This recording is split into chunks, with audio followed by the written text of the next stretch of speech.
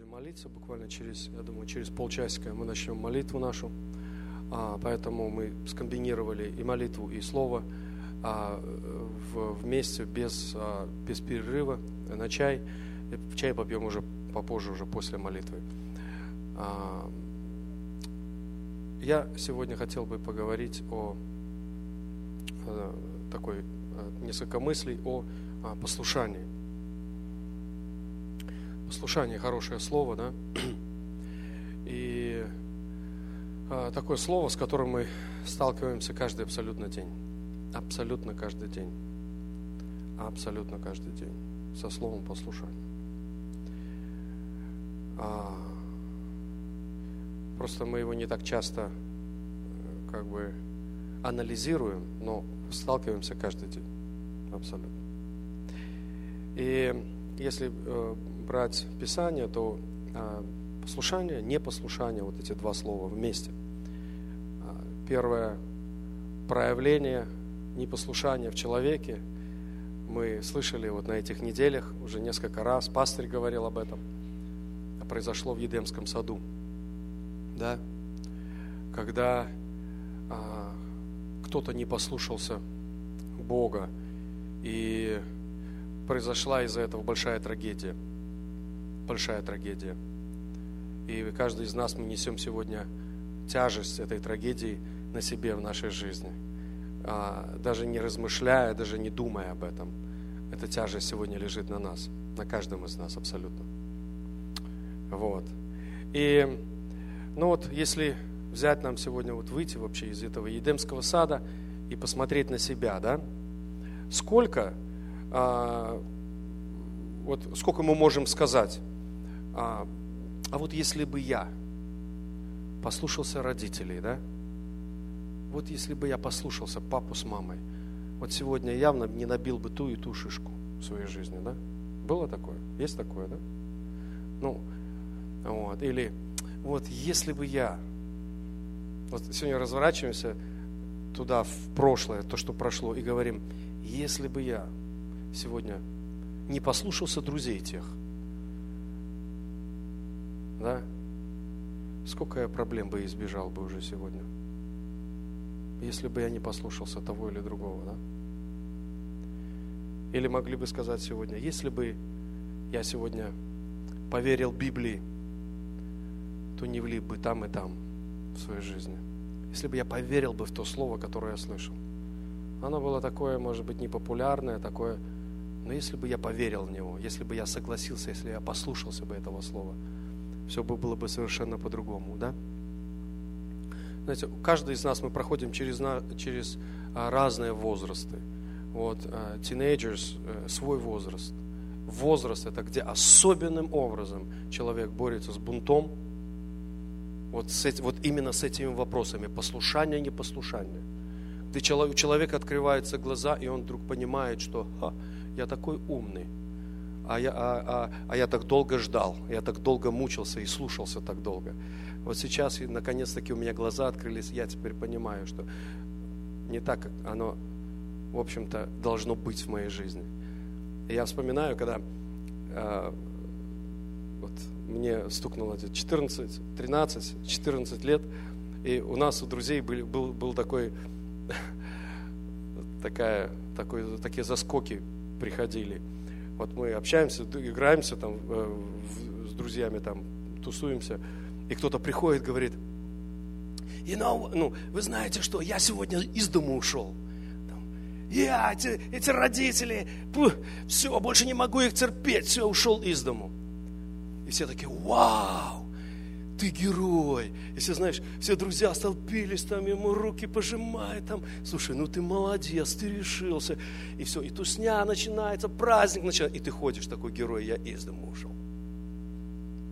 Я ушел из дома, классно. Все там тебя слушай, ты молоток, да. И потихонечку приходит вечер, и друзья говорят, ладно, мы домой, ладно, там папа ждет, мама ждет, и ты, уже темнеет, темно становится, а ты ж из дома ушел, ты ж крутой.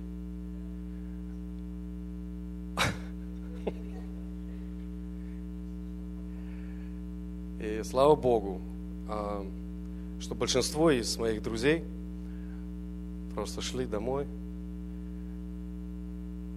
говорили: папочка, мамочка, простите, погорячился, выучил урок. Почему? Потому что спать нечего, никто тебя не ждет. Все твои друзья, которые прославляли тебя, пошли домой, спать нормально и есть. Вот. А ты, как самый крутой, остался в грязи.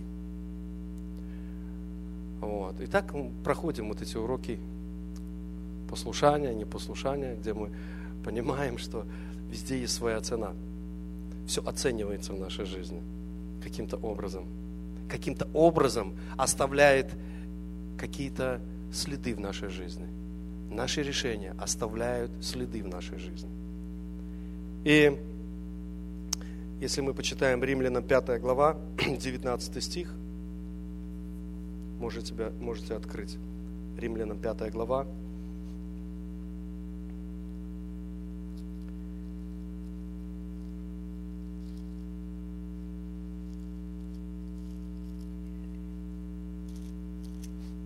Стих. Ибо как непослушанием одного человека сделались многие грешными, так и послушанием одного сделаются праведными многие. Смотрите. Ибо как непослушанием одного сделались многие грешными, так и послушанием одного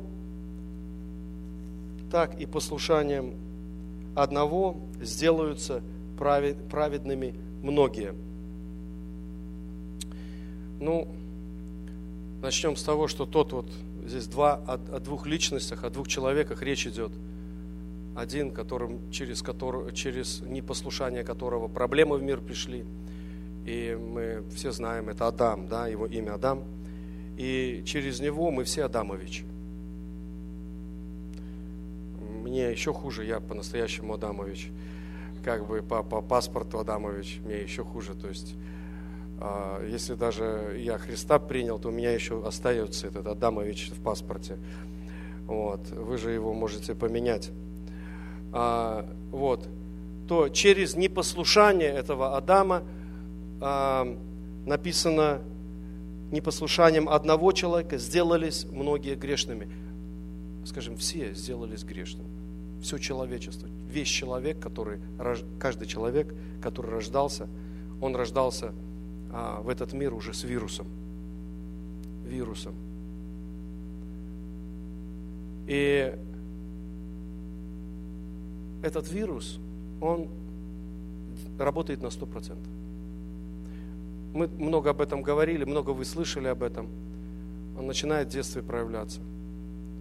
Я на Беню Джашу очень видел это в себе, в своей жизни я, конечно, не так видел это, но, наверное, родители мои больше видели. Но Джаш, Бен, они как они разговаривать еще не умеют. Обязательно надо дернуть друг друга, обязательно надо спрятать, обязательно надо не дать друг другу что-то. Обязательно только мама отвернулась куда-то, они там друг другу подзатыльников лупят. Так думаешь, они же еще не понимают. Они же не знают, где рука левая от правой отличить не могут. А этот вирус уже работает без сбоя. Конкретно включается в твою жизнь. Непослушанием Адама начинало проявляться это в нашей жизни. Да? И я хочу вам сегодня сказать такую вещь, что этот вирус не навсегда. Этот вирус мы можем сегодня нейтрализовать абсолютно. Мы сегодня можем победить этот вирус через Иисуса Христа. Через Иисуса Христа. Потому что вторая часть стиха написана: так и послушанием одного сделаются праведны многие. Снова же многие, не все. Да? Почему? Потому что кто-то согласится, кто-то примет решение, а кто-то не примет решение. Кто-то согласится, скажет: я иду сегодня на этот тритмент, чтобы этот вирус можно было вытянуть из меня, из моей жизни. Я сегодня понял, что если я не возьмусь за это дело, то я проиграл уже, не начиная игры, я уже проиграл. И мудрые люди, те люди, которые очень быстро могут просканировать себя, осознать, что с ними происходит, и очень быстро начать это лечение, этот тритмент. Да? Почему? Потому что послушанием которого многие сделались праведниками.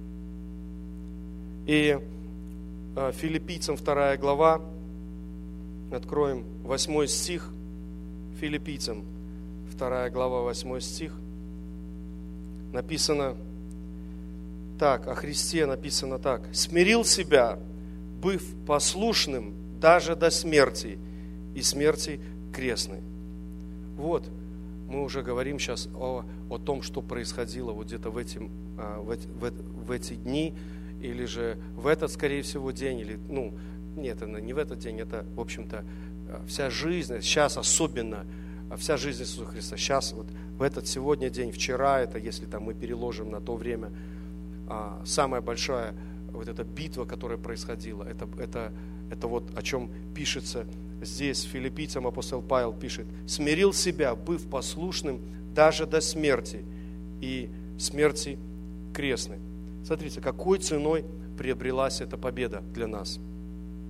Это была огромная цена.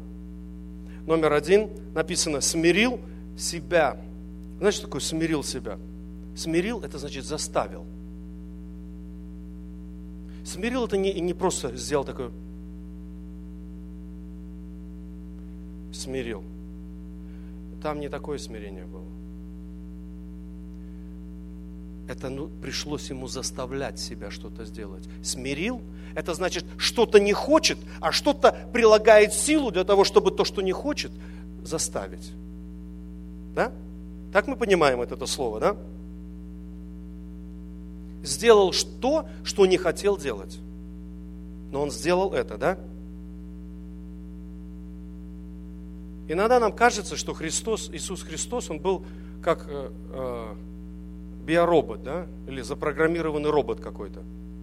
Христос, Отец Небесный там программу написал, вложил, кнопочку нажал, и все, и Иисус пошел.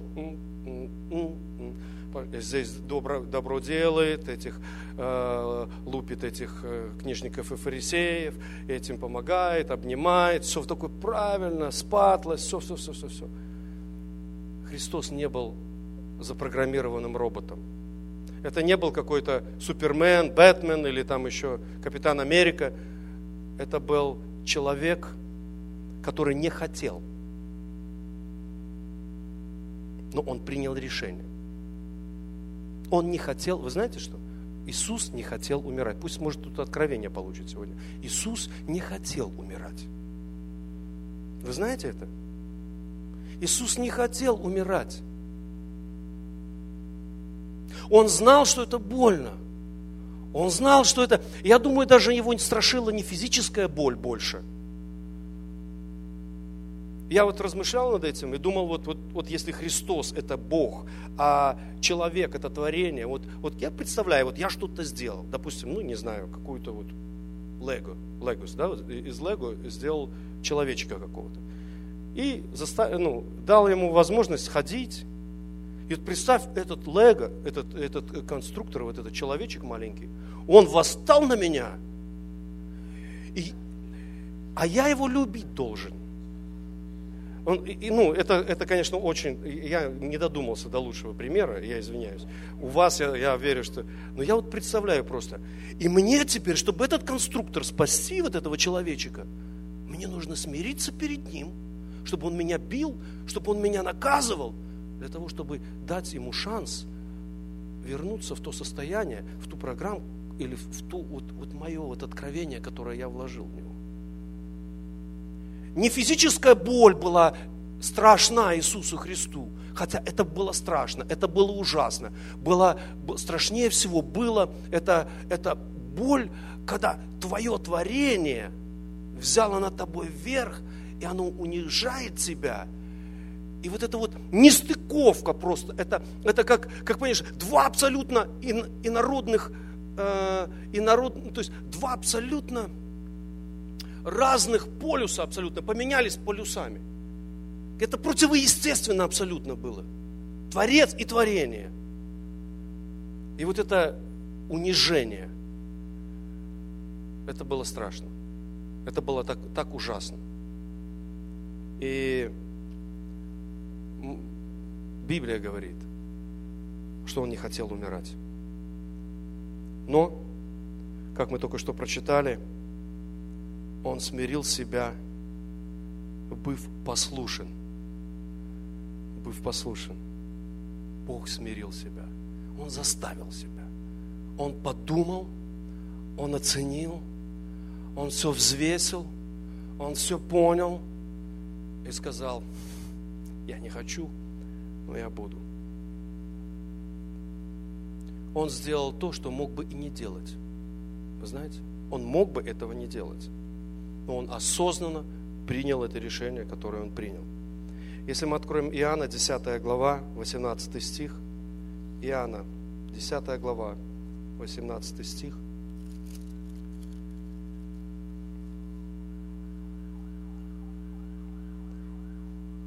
Где Христос сказал: никто не отнимает ее у меня. То есть, потому любит меня Отец, что я отдаю жизнь мою, 17, отдаю жизнь мою, чтобы опять принять ее. Никто не отнимает ее у меня, но я сам отдаю ее. Имею власть отдать ее и власть забрать, и опять принять ее. Сию заповедь получил я от Отца моего. Написано: никто не отнимает ее у меня. Эту жизнь никто не отнимает ее у меня. То есть, другими словами, он сказал, его никто не заставлял это сделать. Он сказал: Отец мой Небесный не заставлял меня это сделать. Никто не отнимает эту жизнь. Я сам лично принял это решение. Если бы я отказался, Отец бы не заставил меня.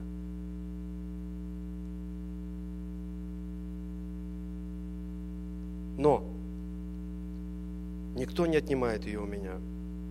Но Иисус Христос знал волю Отца. Он знал волю Отца. И принимает решение смирить себя. Смирить себя – это сказать себе то, что он хочет делать, то, что он должен делать. И откройте Матфея 26:42. Матфея 26:42.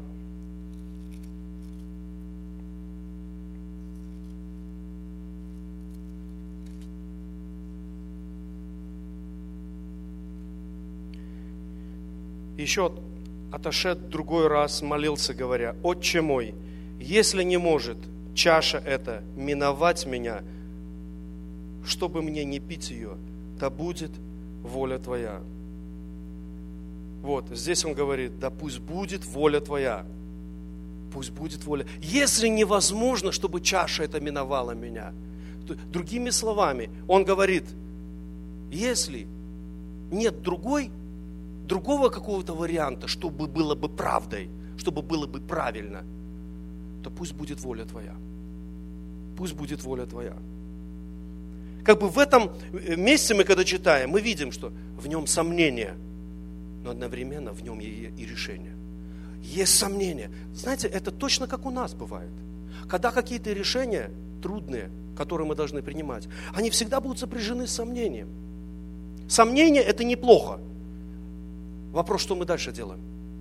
Что мы дальше делаем с этими чувствами, с этими сомнениями, которые приходят к нам? В данном случае он общается с отцом. Он пришел с этим сомнением к отцу, да?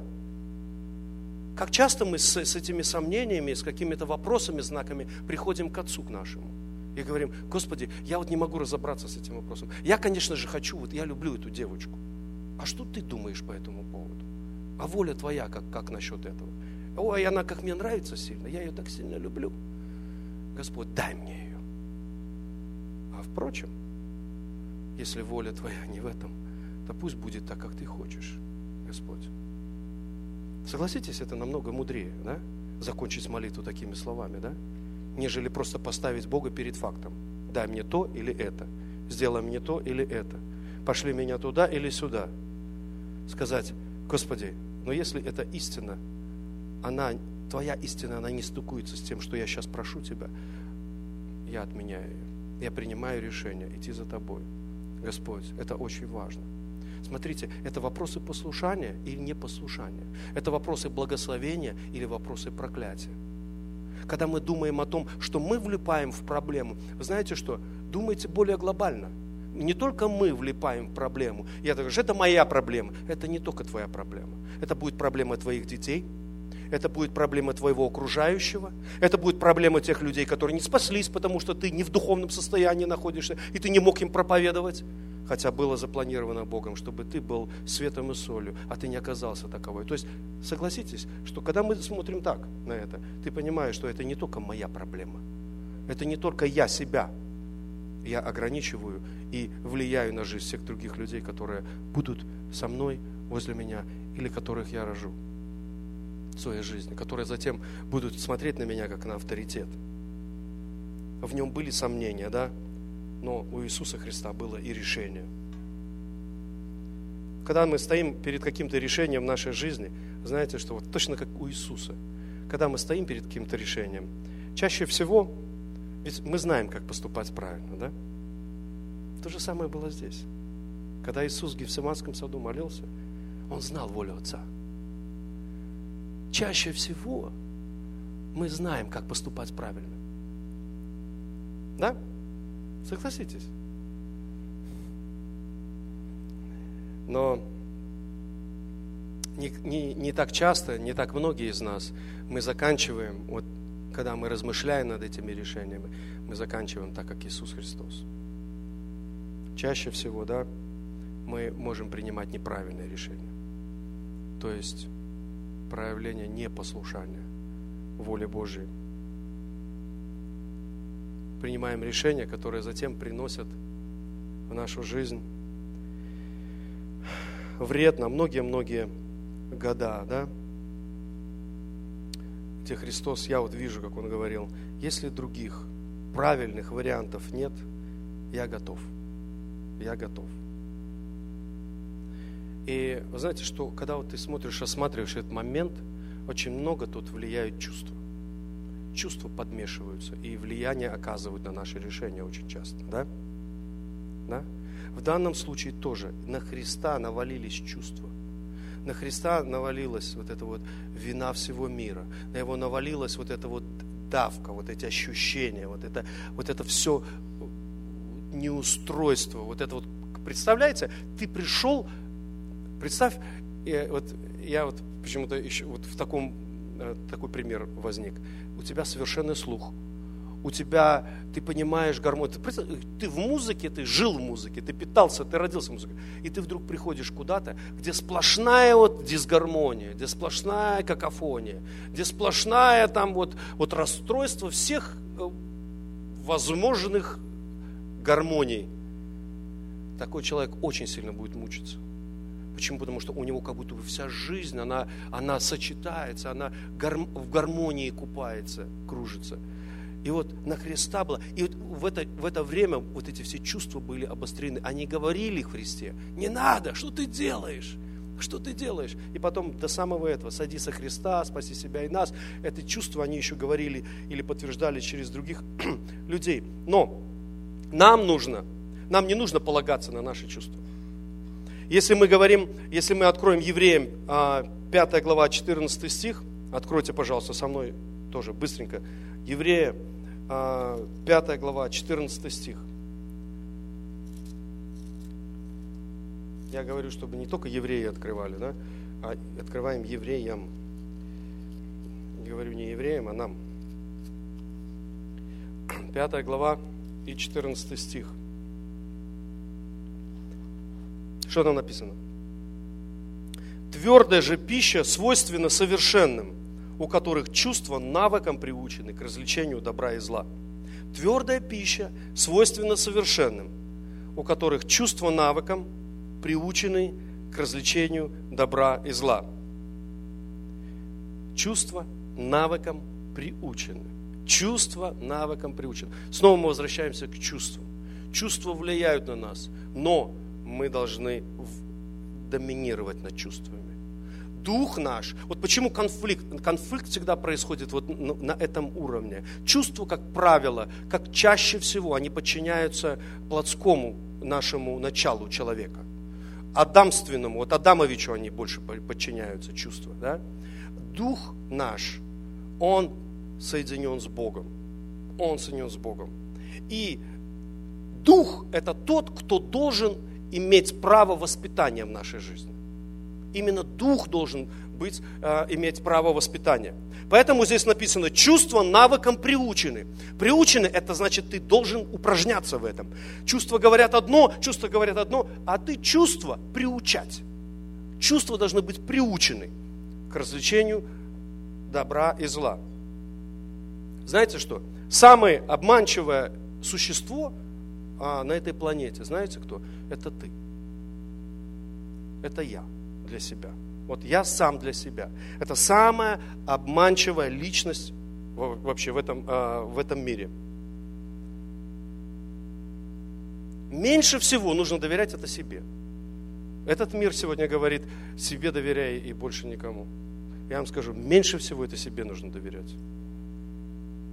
Trust me. Я самый большой обманщик.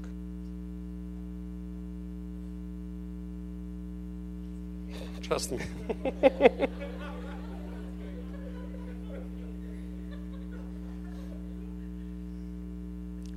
Самому себе ты всегда найдешь оправдание. Да? Вот если кто-то скажет, а если сам ты скажешь, или сам захочешь чего-то, обязательно найдешь оправдание для себя. Обязательно.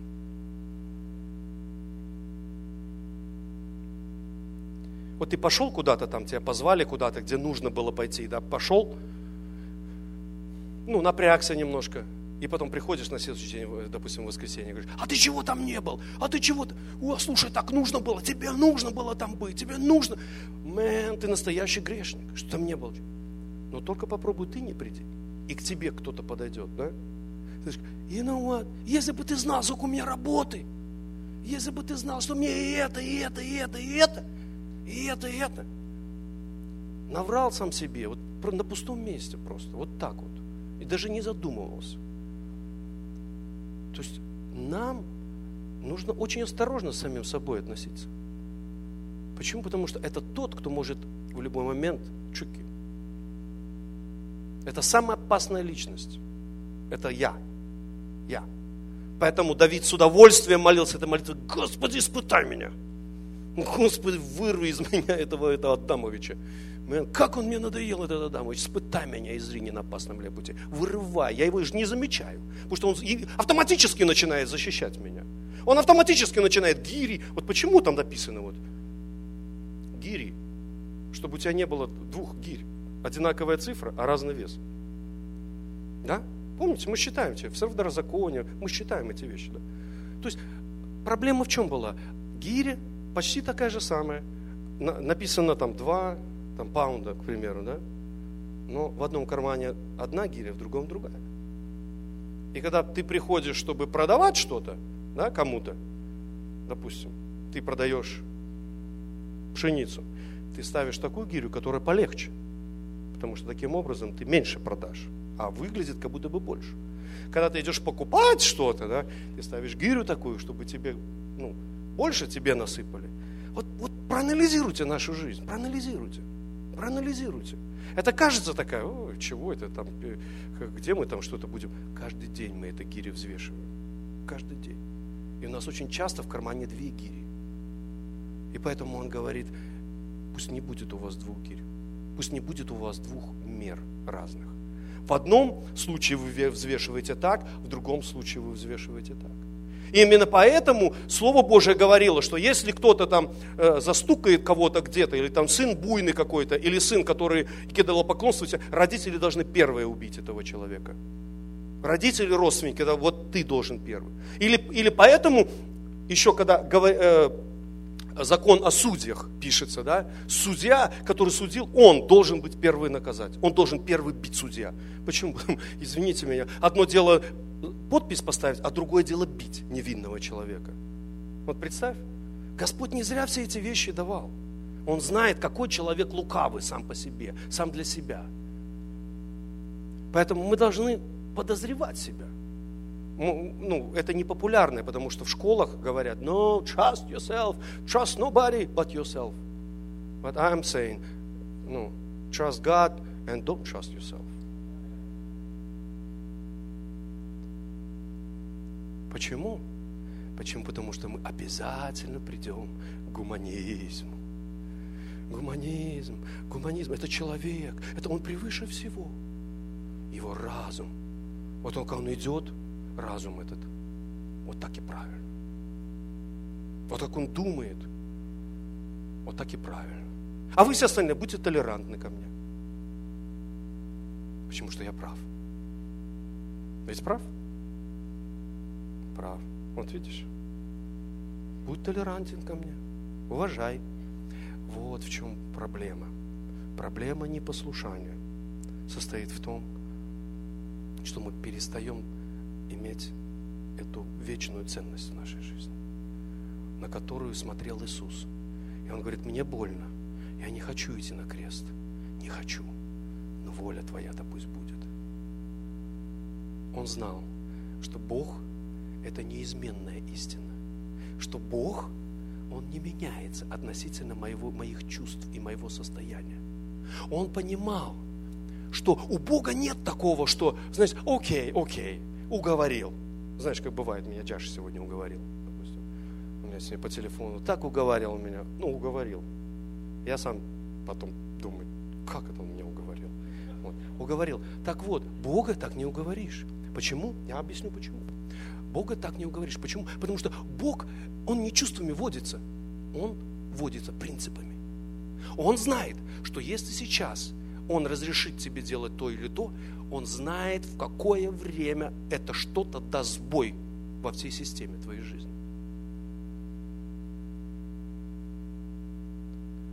Поэтому Он не шитает, Его истина непоколебима. Мы должны понять, что то, что мы читаем, то, что мы говорим, Его истина непоколебима. И с ней не надо спорить. Бога не надо уговаривать. Бога не надо умолять. Его не нужно, знаешь, Господи, опусти планку. Ну ты понимаешь, опусти планку. Но, наоборот, говори, задирай планку. Задирай планку, Господи. Пожалуйста. Не хочу пролететь. Хочу в принципах Твоих ходить. Тяжело, больно, да. Но чувство – это не все в моей жизни. Чувство – это что-то временное, которое вот как сейчас болят, вот так же завтра радость. Написано, что вечер плач будет, а на утро выдворяется радость. Аминь. Вот я верю в такое, и я вижу это в своей жизни. Что когда ты сегодня стонешь, кажется, все, я все пропал, все. И вдруг ты принимаешь все-таки правильное решение. Ну, пропал, так уже пропал. Так хоть с правильным решением пропал. И раз какой-то буря превращается в штиль, и солнце поднимается, и ты понял, Бог есть, а Он-то ведь есть, а я тут как скот киплю, позавидовал нечестивым этим. Твердая же пища свойственна совершенным, у которых чувства навыком приучены к развлечению добра и зла.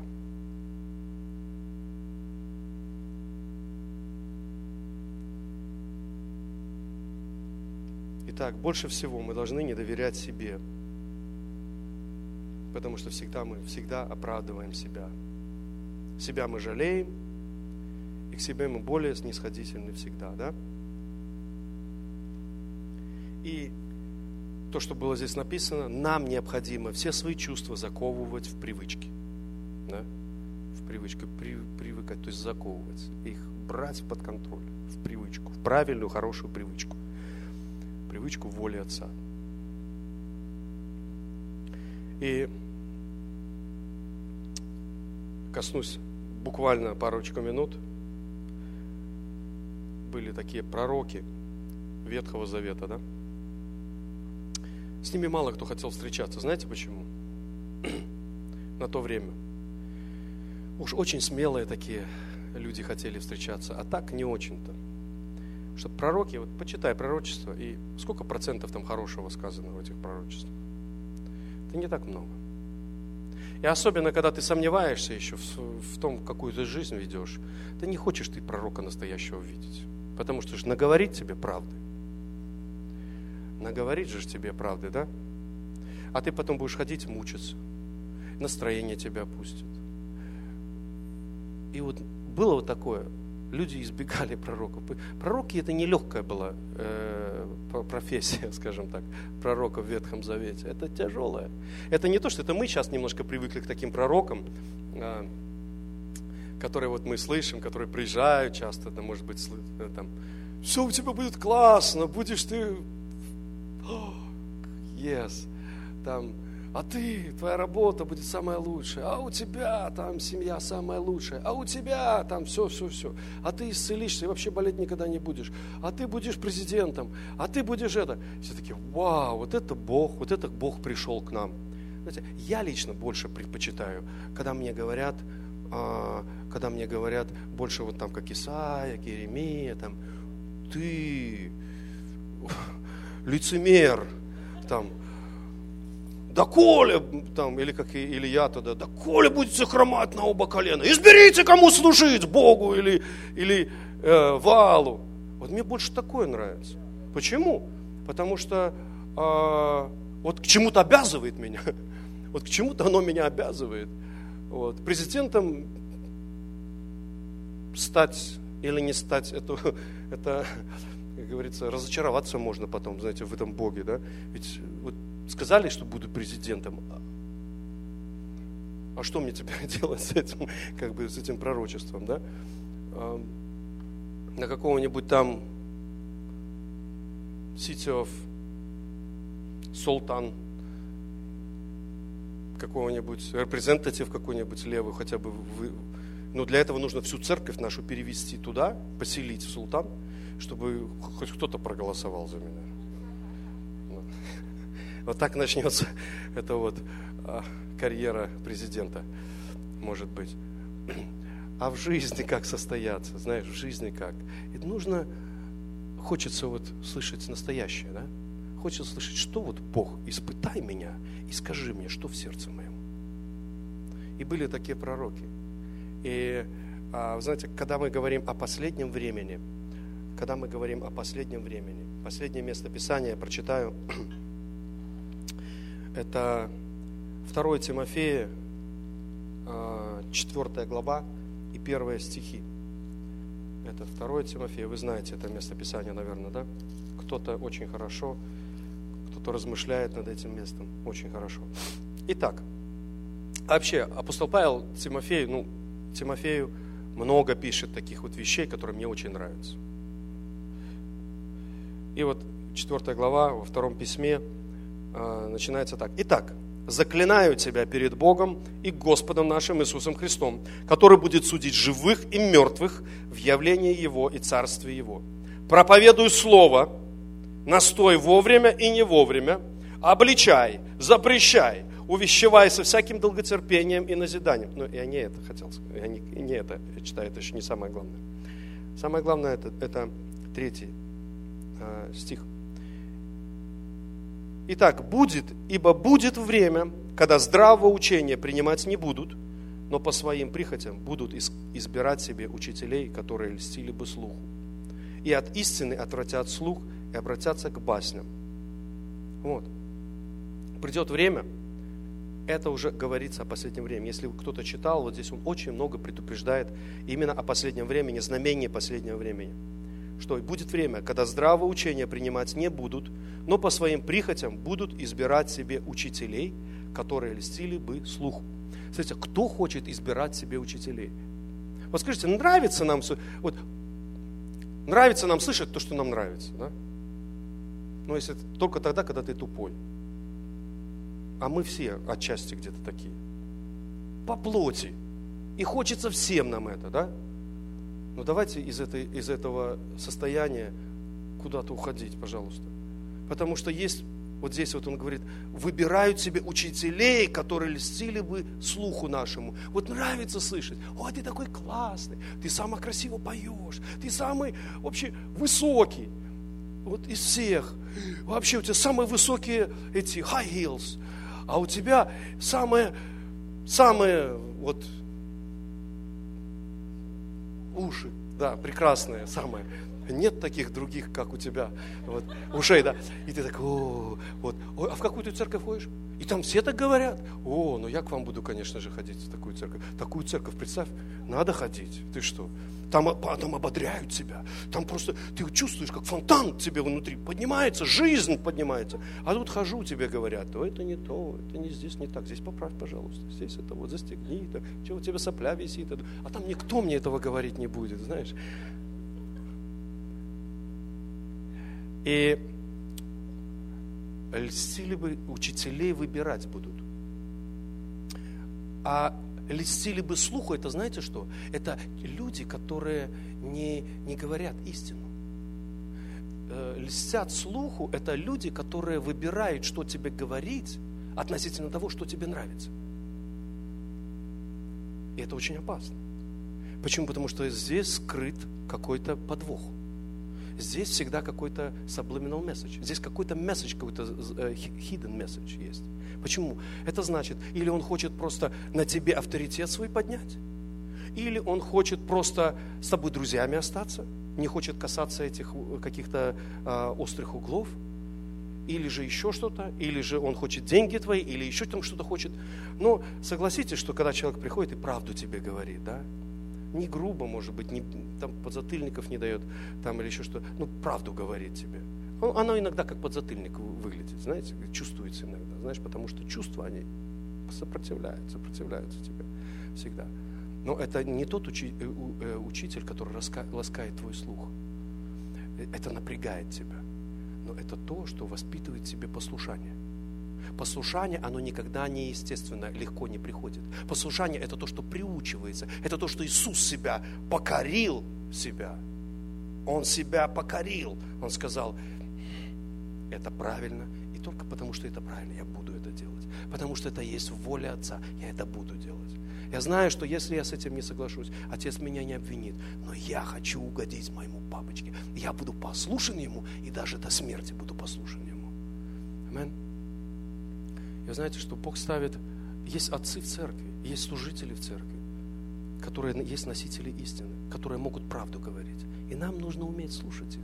Нам нужно уметь прислушиваться. Слушать. По крайней мере, задумываться над теми словами, которые говорят они в наш адрес. И неважно, чаще всего или очень часто, может быть, будет то, что это будет критика какая-то. Но это классно. Это классно. Это значит, любит тебя этот человек. Любит этот человек. Вот согласитесь, отец не сказал ему, Иисус, ты знаешь, until now you've been so good, so I decided not, to cancel the cross. No.